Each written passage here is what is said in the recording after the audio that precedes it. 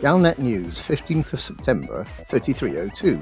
We read the news so you don't have to. In this week's news, more scary skirmishes between Empire and Federation. Imperial interdictor to guard crashed alien ship. Connecting Colonia. Power play exclusion zone starts today. More scary skirmishes between Empire and Federation.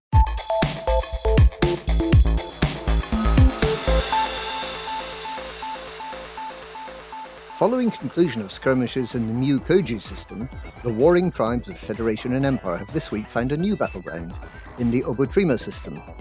The Federation claims to have uncovered an Imperial plot to disrupt skimmer production at Thoro Orbital and is mounting an operation to disrupt the Empire's attempt to disrupt the skimmers.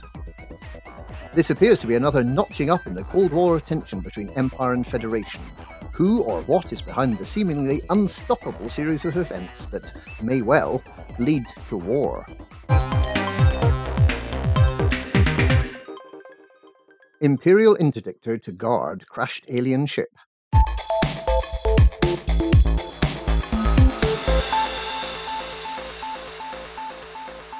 A Majestic-class interdictor battleship has taken up station above the recently discovered crashed alien spacecraft in the Pleiades sector ABW B2-4, following the dispatch of an Imperial deputation to the system on the 8th of September.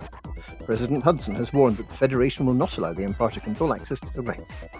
He implied that he viewed the deployment of the interdictor as an act of hostility. The Imperial deployment comes only a day after Commander Cosby 714 reported from the site that he expected one or other of the major powers to lay claim to the wreck. He also expressed an opinion that the wreck appeared to be many decades old.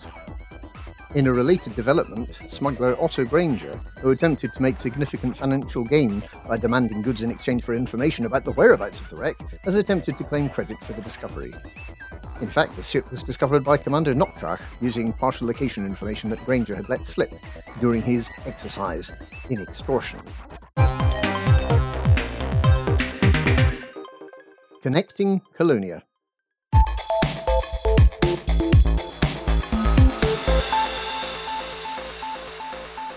An ambitious scheme has been announced to build a string of outposts connecting the community of the Colonia Nebula to the inhabited bubble.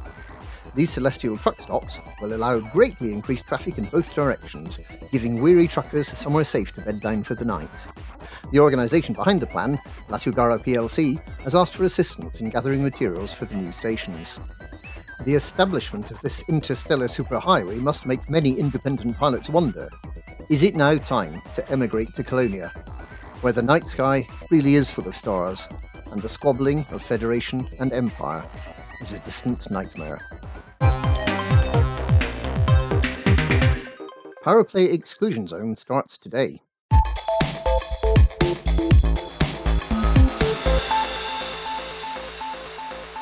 Following an abortive attempt 2 weeks ago, the United Research Council has announced that it is banning power play in a volume of space amounting to more than 500,000 cubic light years, centred around the Clea Karma, Nauo, Gildikala, Boga and Capania systems.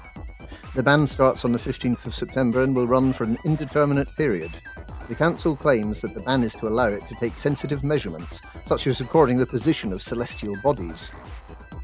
This seems an unlikely explanation, as advanced discovery scanners can identify the exact locations of an entire system of celestial bodies in around 5 seconds, and are not subject to interference.